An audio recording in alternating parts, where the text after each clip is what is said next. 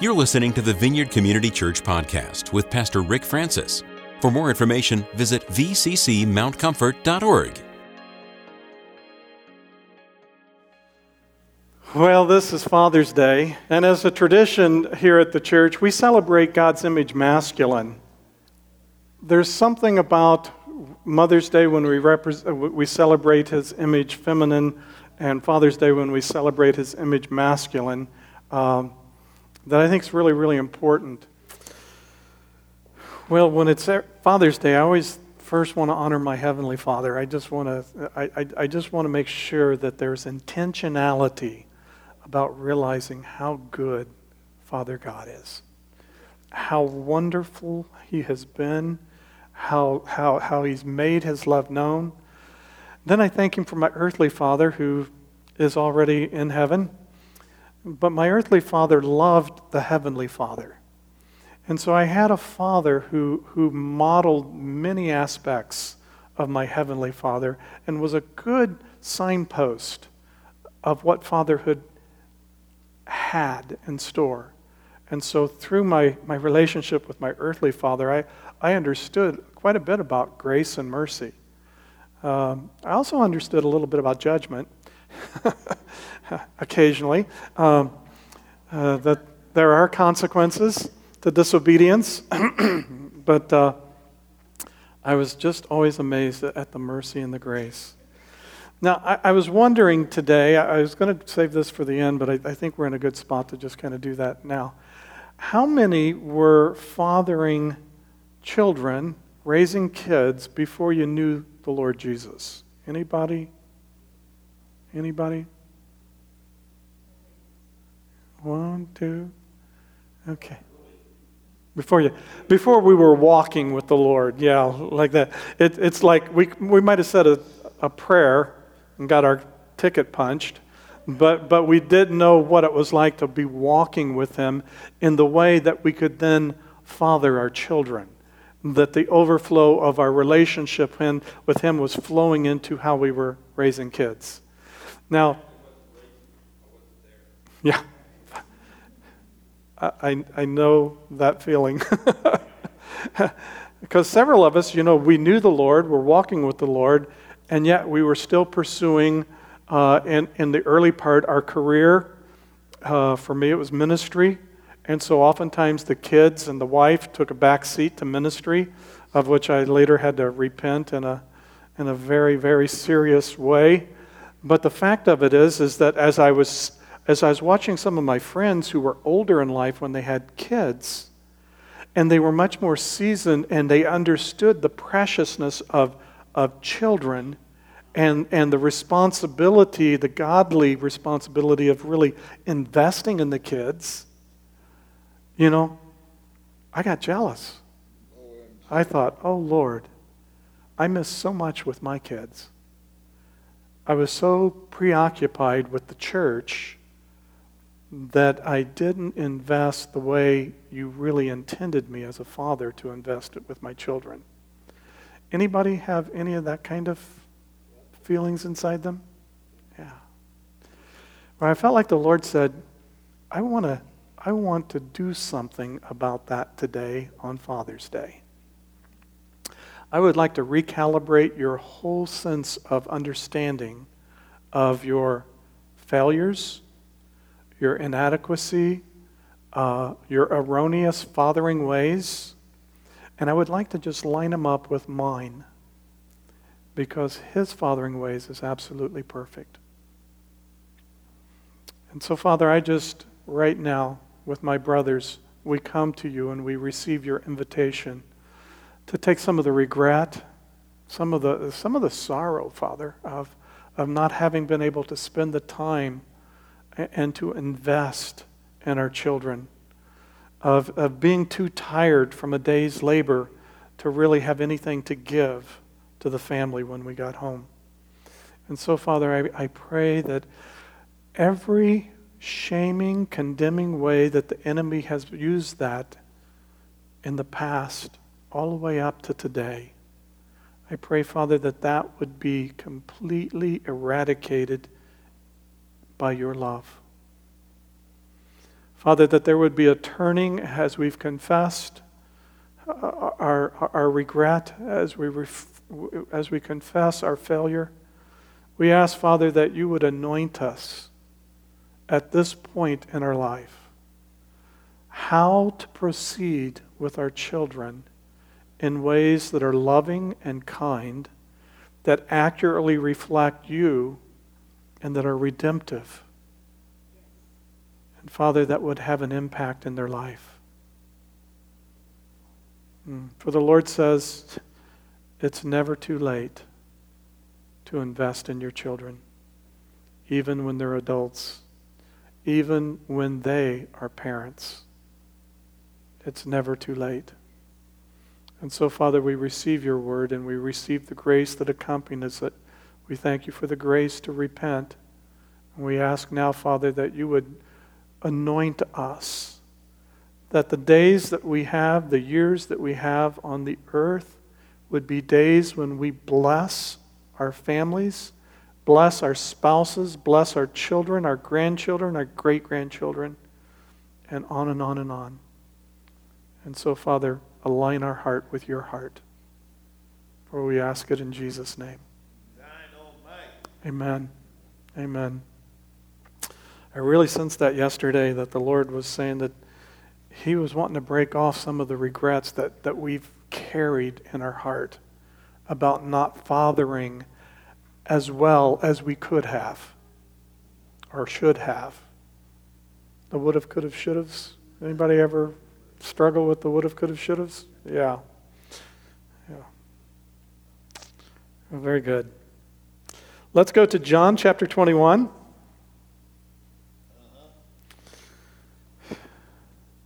I really wanted to hit this last part of this passage that we looked at. The first part, the miraculous catch of fish, and it's the third appearance of the Lord Jesus to the disciples after the resurrection.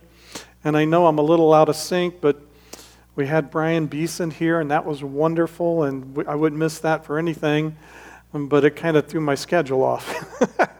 So let's go back up, and then we'll get right back with the Holy Spirit and Pentecost. John chapter 21, beginning at verse 15. We're looking at the NIV. Before we look at another version, you probably would never guess what that might be.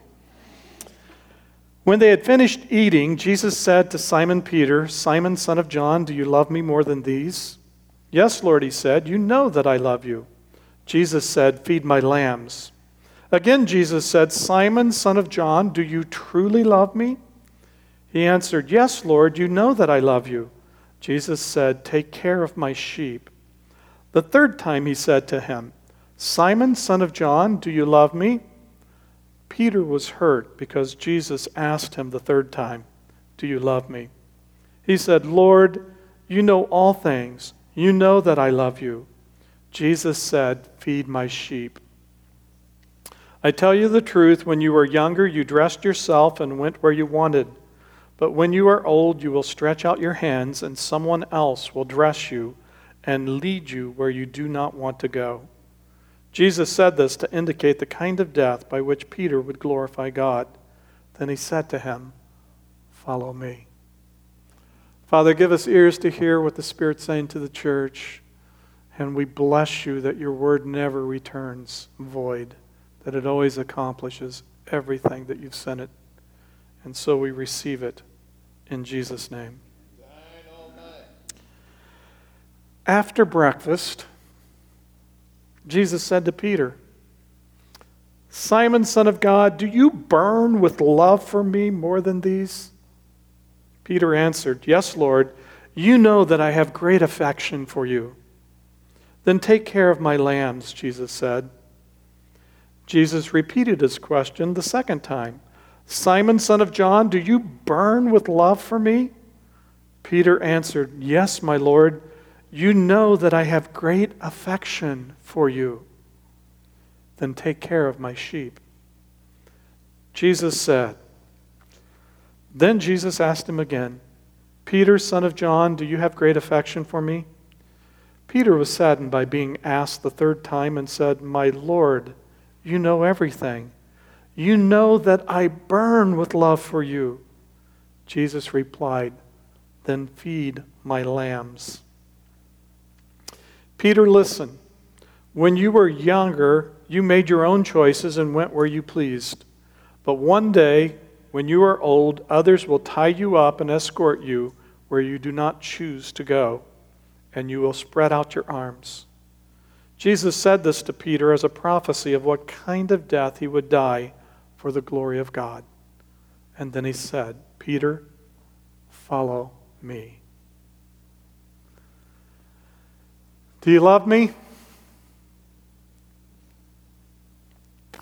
The word in the Aramaic for love is huba, and it's taken from a root that means to set on fire. We find the Aramaic word used all through the Song of Solomon, which is talking about the passionate love of desire, the burning of love, the deep burning being set on fire. So do you burn with love for me? Our love for Jesus is to be a passionate flame of love, on fire for Him, within our hearts. And then Jesus is saying, do you love me more than these? And there's been all sorts of commentators that try to figure out what the antecedent of these is. Is these the fish that they just caught? The 150 plus fish that just came in, the big ones, the whoppers. Peter was a fisherman. Do you love me more than golf? Do you love me more than fishing? But most have come to believe that it's really in comparison to the other disciples. Do you love me more than the other disciples? See, that was the boast of Peter the night of the Last Supper. That was the boast of Peter, that he loved Jesus more than them. And though all of them might leave Jesus, he would not. He would be there. He would fight to the death. He would die for Jesus. And then you know what happened? Just later that night, he denied Jesus how many times? 3 times. 3 times. And on the second crowing of the rooster, there was that final denial by Peter. I thought it was appropriate to hit this for Father's Day, because I think the Lord is wanting to restore all of us, but especially some of us as fathers, back to our full stewardship of fatherhood. He really wants us to get a vision, a revelation of what it means to be a father.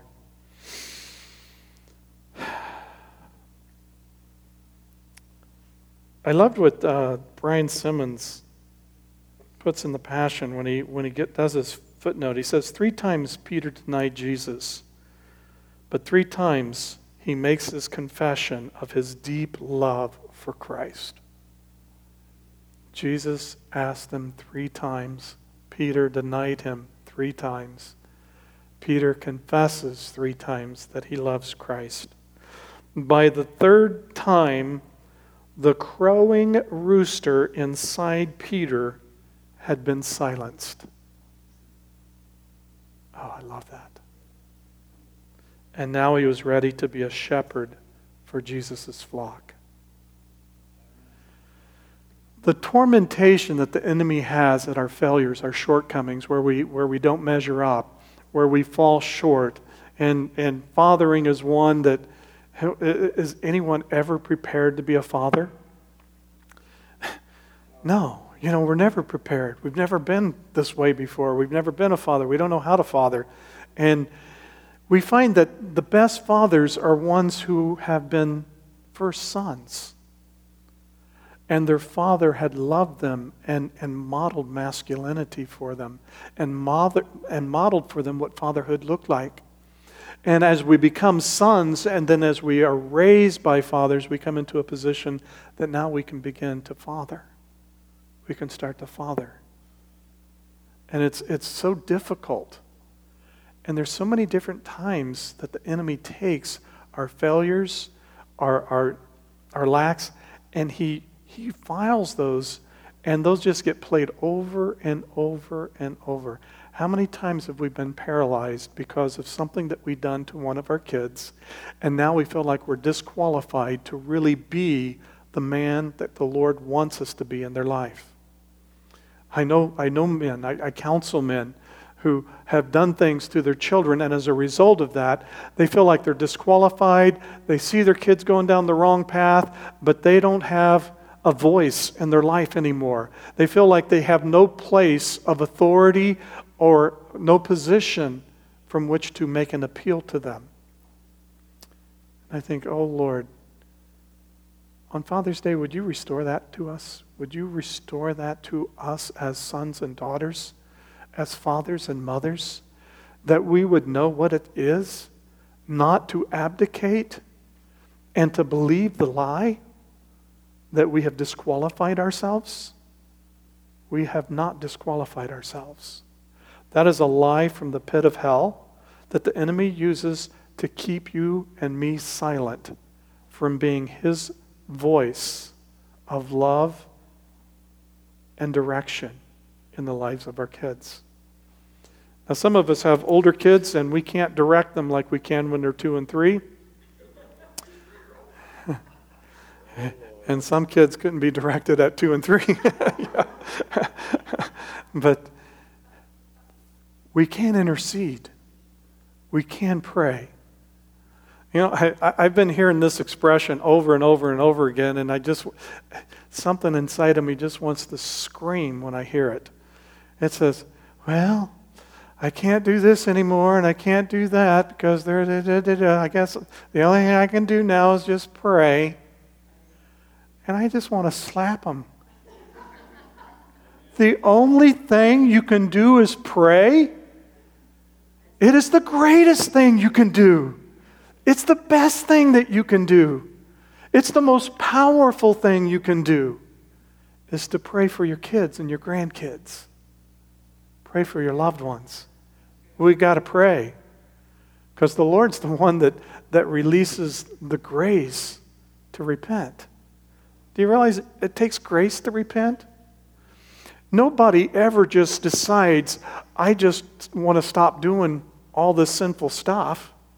No, the enemy's constantly feeding what we're getting out of it all the time. It is the grace of God that comes that says, you know, I might like it better if I don't do this.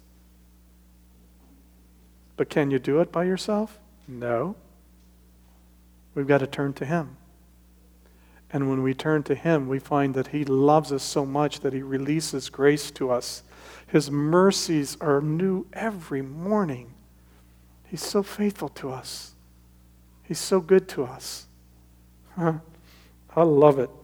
Come on, Jesus. Right on. So how does Jesus restore Peter?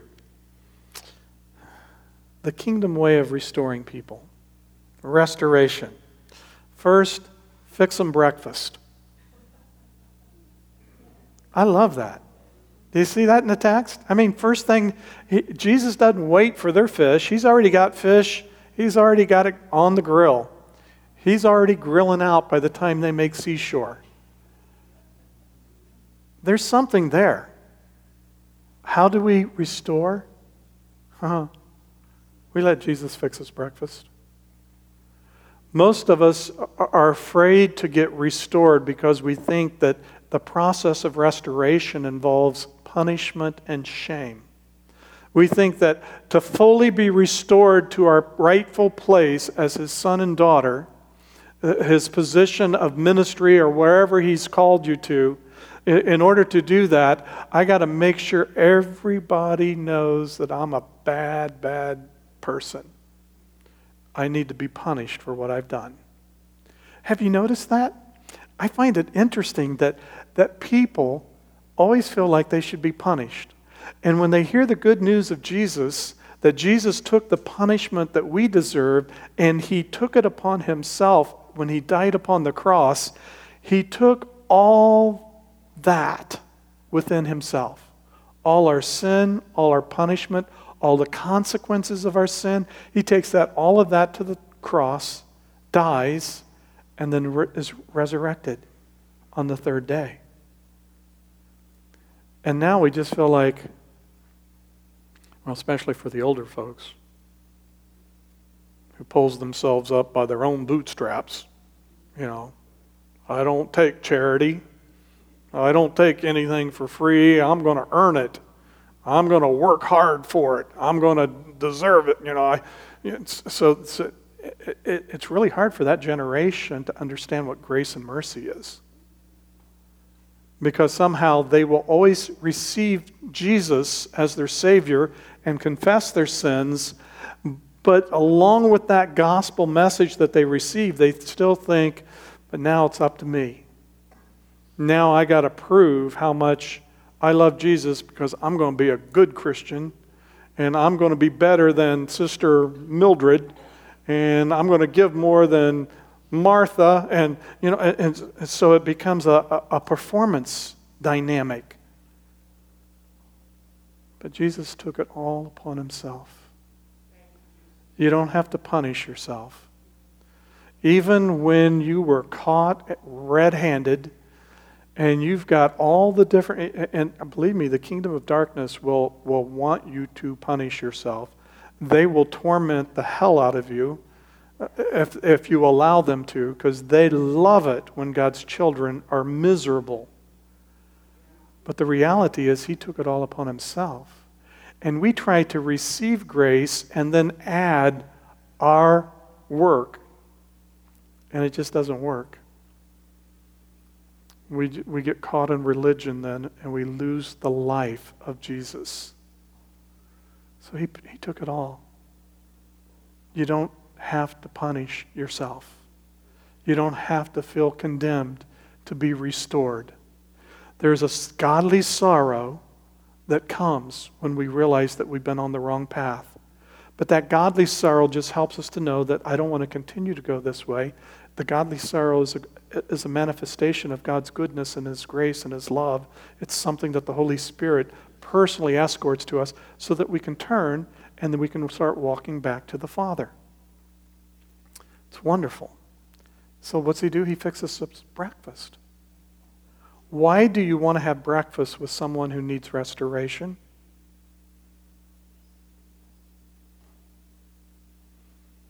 Because they still don't feel worthy to be in your presence. Peter jumps out of the boat, swims to the shore, gets there, and then the text goes silent. What do you do when you just denied the Savior 3 times, and now he's resurrected, and you're ready to come into his presence? Do you just barge in and give him a high five? No. He got there. I'm sure his head dropped because shame is in the eyes, and the shame of his denial just brought him there. And Jesus has to fix him breakfast because he needs to know that he wants the fellowship with him, that he belongs, that Jesus wants to spend time with him. People that I take to Cracker Barrel, my wife, because I like spending time with her.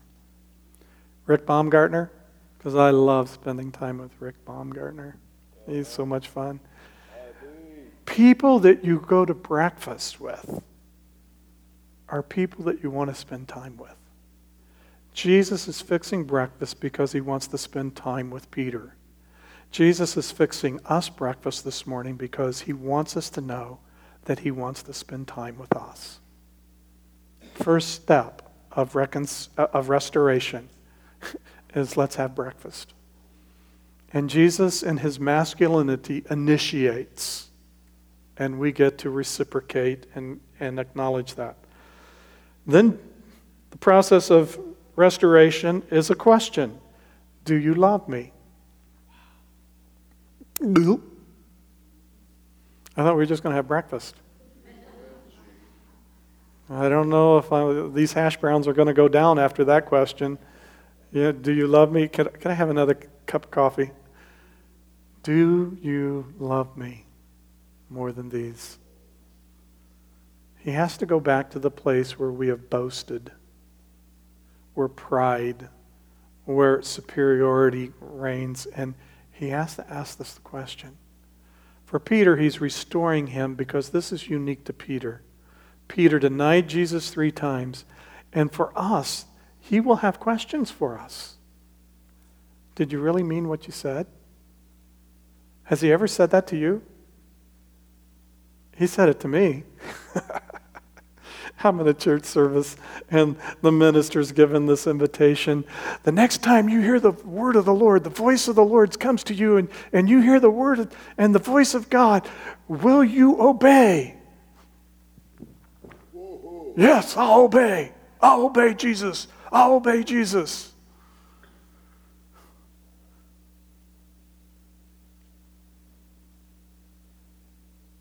And then I was just intentionally rude to someone who was doing a very poor job at her job.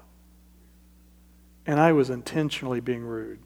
But I'm so religious, I know I can't use bad language. But I had murder in my heart. Transaction's over, I'm in the car, and the Lord says, "Did you mean what you said last night?" I said, "Absolutely, Lord." "Okay, I want you to turn around and go back and apologize to that young lady." "Lord, I'll go to Africa. Tell me where you want me to go, but Lord, I don't want to go back there."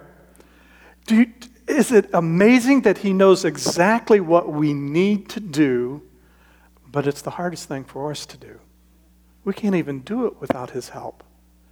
We have to go back and humble ourselves and confess and ask for forgiveness. Anything but that, Lord. But he knows. He knows the question that we need. And he will ask us a question. If we truly want fullness of restoration in our fellowship and our relationship with him, he will probably ask you a question. And you'll have to answer it. For me, I said, okay, after I do this. Wrong. Don't delay. Delayed obedience is disobedience. Okay? Don't do that. Peter had to get asked 3 times because he boasted 3 times. Because he denied 3 times, excuse me. The Lord will ask us as many times as we need to, but it's not because he's trying to make us squirm. He's not like us.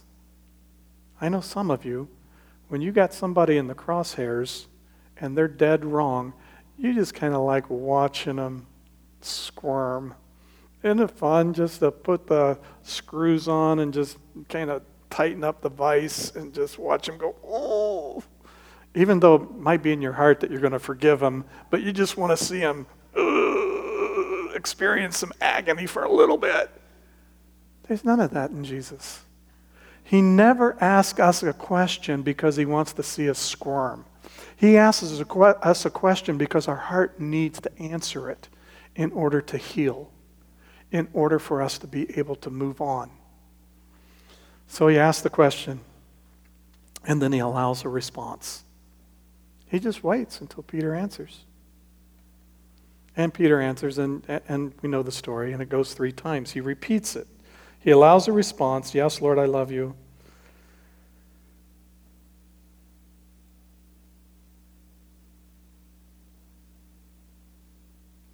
And then he gives healing direction.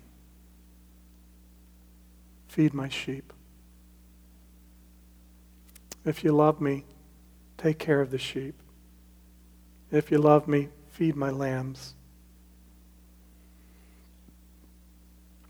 And he does it again and again and again. But something that I didn't notice is that after Peter has confessed it and he's got there and he gets hurt the 3rd time, after he finally confesses that he really loves him, he burns with love for Jesus.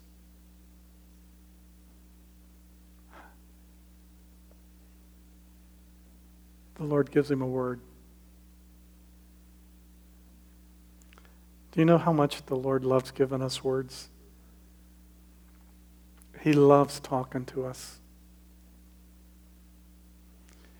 He gives Peter a word in his fully restored state that lets him know how he's going to glorify God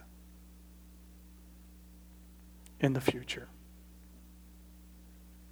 I like that.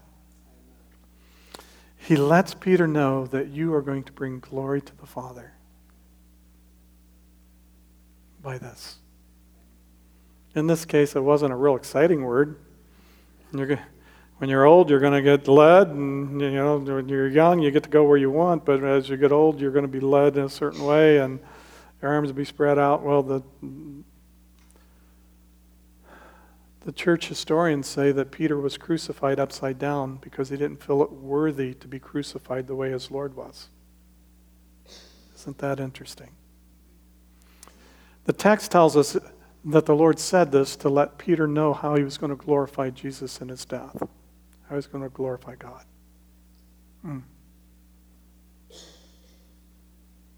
And then he gets another word. Follow me. I give you a word about your future, but now I give you a word for your present. Follow me. I love that. I love that when prophetic words come to us and they let us see what's coming down the pike, but they also reinforce a current present word today. Follow me. Follow me. So that's the biblical restoration path that we find here in John 21. I like it when the Lord clarifies the future. So we realize we're not missing it. Peter could have not understood that he was fully restored in the Lord's sight and just kind of went and felt like he wasn't going to measure up. But we see that as they pray, and then on Pentecost, he's preaching, he's leading. He is the rock that the Lord is building upon.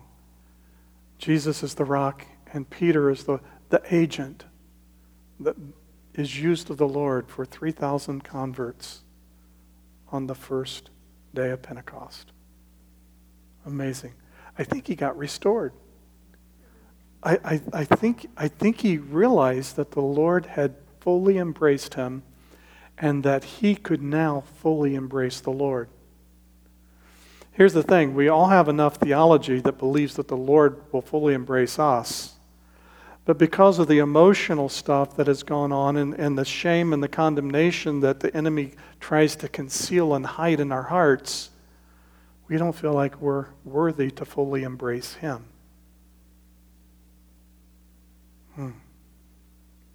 And that's a lie that the Lord wants to break off today. He says, you're my chosen. You're my prized possession. You're the one that my heart leaps for. Do you realize that the Lord loves loving you? Most of us don't. We think he's got to love us because we prayed the prayer. He's got to let us into heaven because we asked him to forgive us of our sins, so he's got to let us in. But he really doesn't like us because, we don't wear our hair the right way. We can't run fast enough. We can't, and you just fill in the blank. All of them are lies. Look to the person next to you and just say, do you know the Lord loves loving you?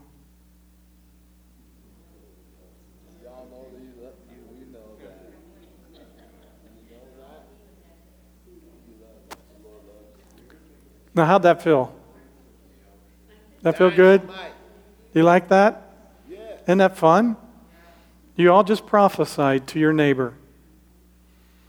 Now turn to your neighbor and say, do you know the Lord really loves loving me?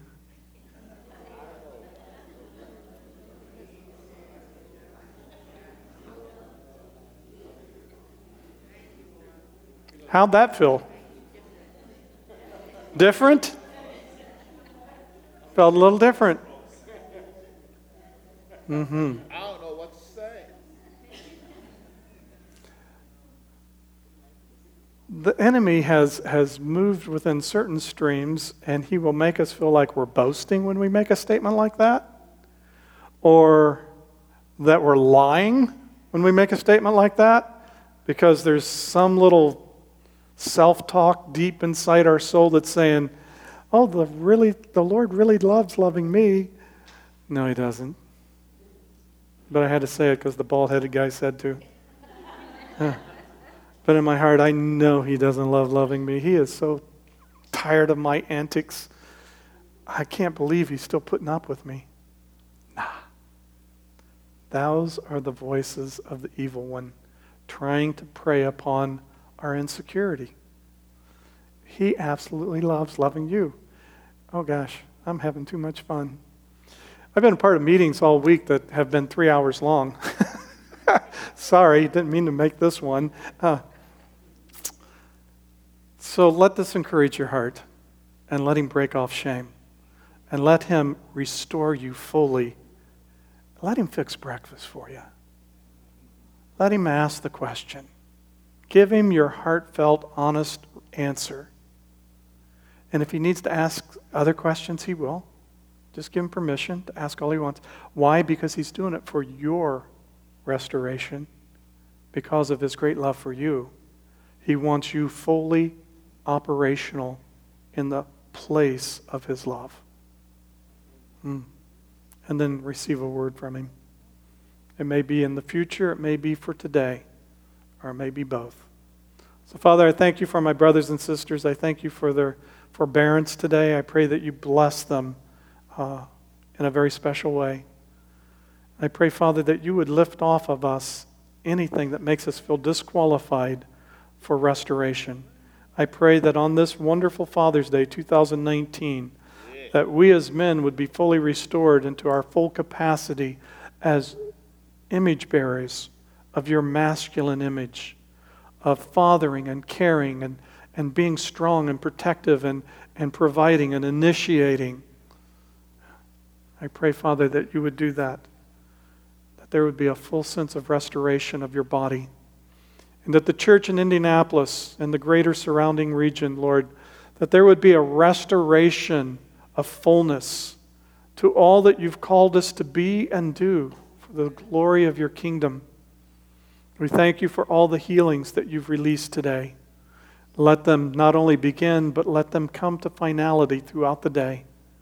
And we'll be quick to return and give you the thanks and praise that you so richly deserve. For we ask it in Jesus' name. Well, let's sing a good Father. Worship team's got that on the list. I know it, and I thought, what a great way to end Father's Day, of just affirming who our Father is and who we are. God bless you as we rise and sing and love on Jesus.